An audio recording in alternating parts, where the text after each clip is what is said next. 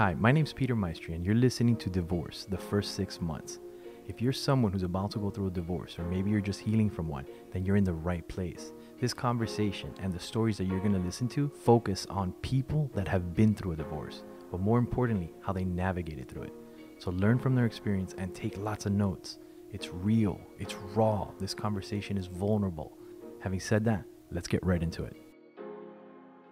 If you had to do it over again, Mhm. would you do it?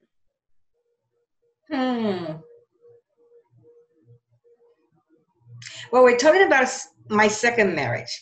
My first one I would do all over again because then I would have you. So I have to do it all over again. Okay. Good My, answer. sec- Very good answer. my second one, again, and I know that you can relate to me. This was a person that treated me like a porcelain doll. This was a person that it was unbelievable that I never felt like that before. Treated me like if I was a porcelain doll.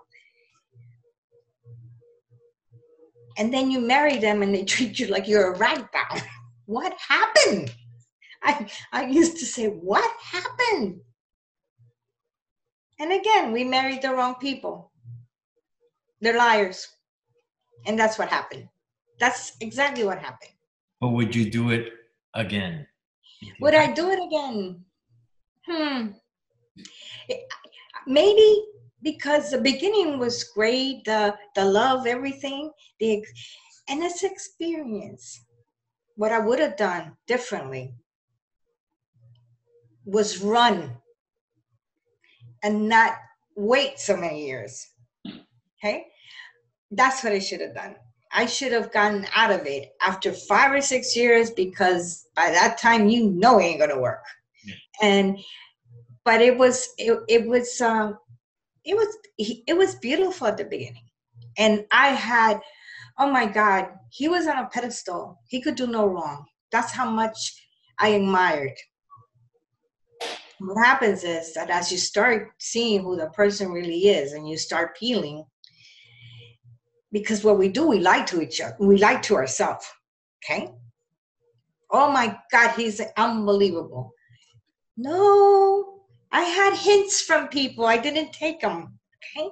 But well, it doesn't matter because to me, he was on a pedestal. To me, he was everything.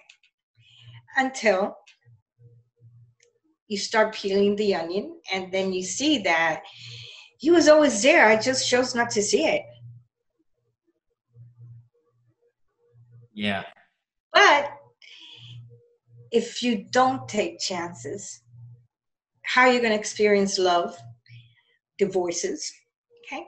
Not all of them end in divorce, but the biggest thing you have in your life it's your memories, and to have good memories of a person, it's great. It's great, you know? But to let him hurt you, no. So that's how I feel. So yeah, I would have probably do it all over again. But boy, would I got rid of him years ago. I wouldn't have waited that long.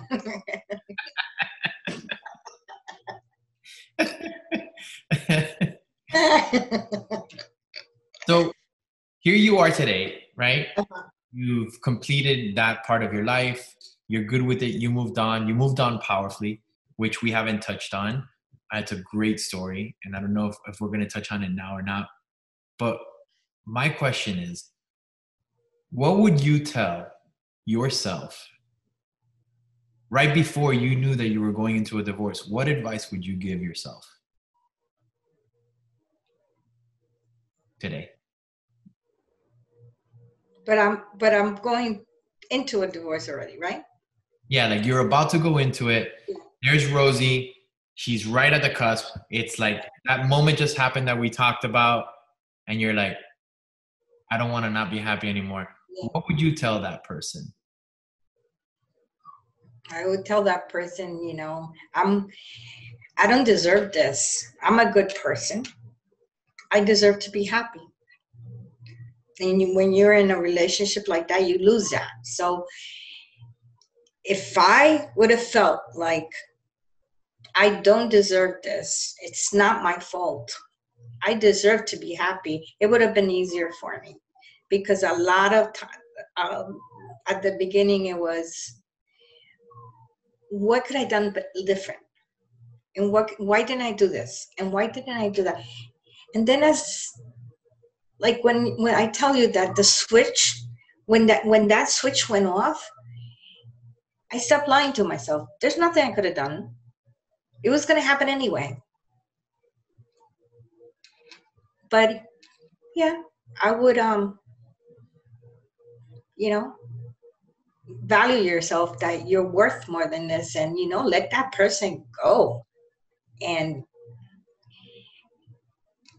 it's not, love is beautiful if it works, and if the other person feels the same way, and if you don't lie, don't cheat on each other, it's beautiful, because it's a friendship. It's more than a friendship. But when they lie and they cheat, it's a nightmare. And usually it's a nightmare for the one that doesn't cheat, because the one that does cheat have no scruples, so they don't care. So we actually suffer more on the other side. But if we get to see them through a little hole and really see them, the suffering will go like, boom, out the door, because we linger to our memories. But once we really see them, it doesn't hurt anymore. Thank you once again for giving us your time. This is truly an honor to share this conversation with you. This started because someone challenged me to be vulnerable. So I'm going to challenge you right now. If it made a difference, reach out and tell somebody. Thank you again, and I wish you all the courage and all the strength to be vulnerable in your life. It really does make a difference.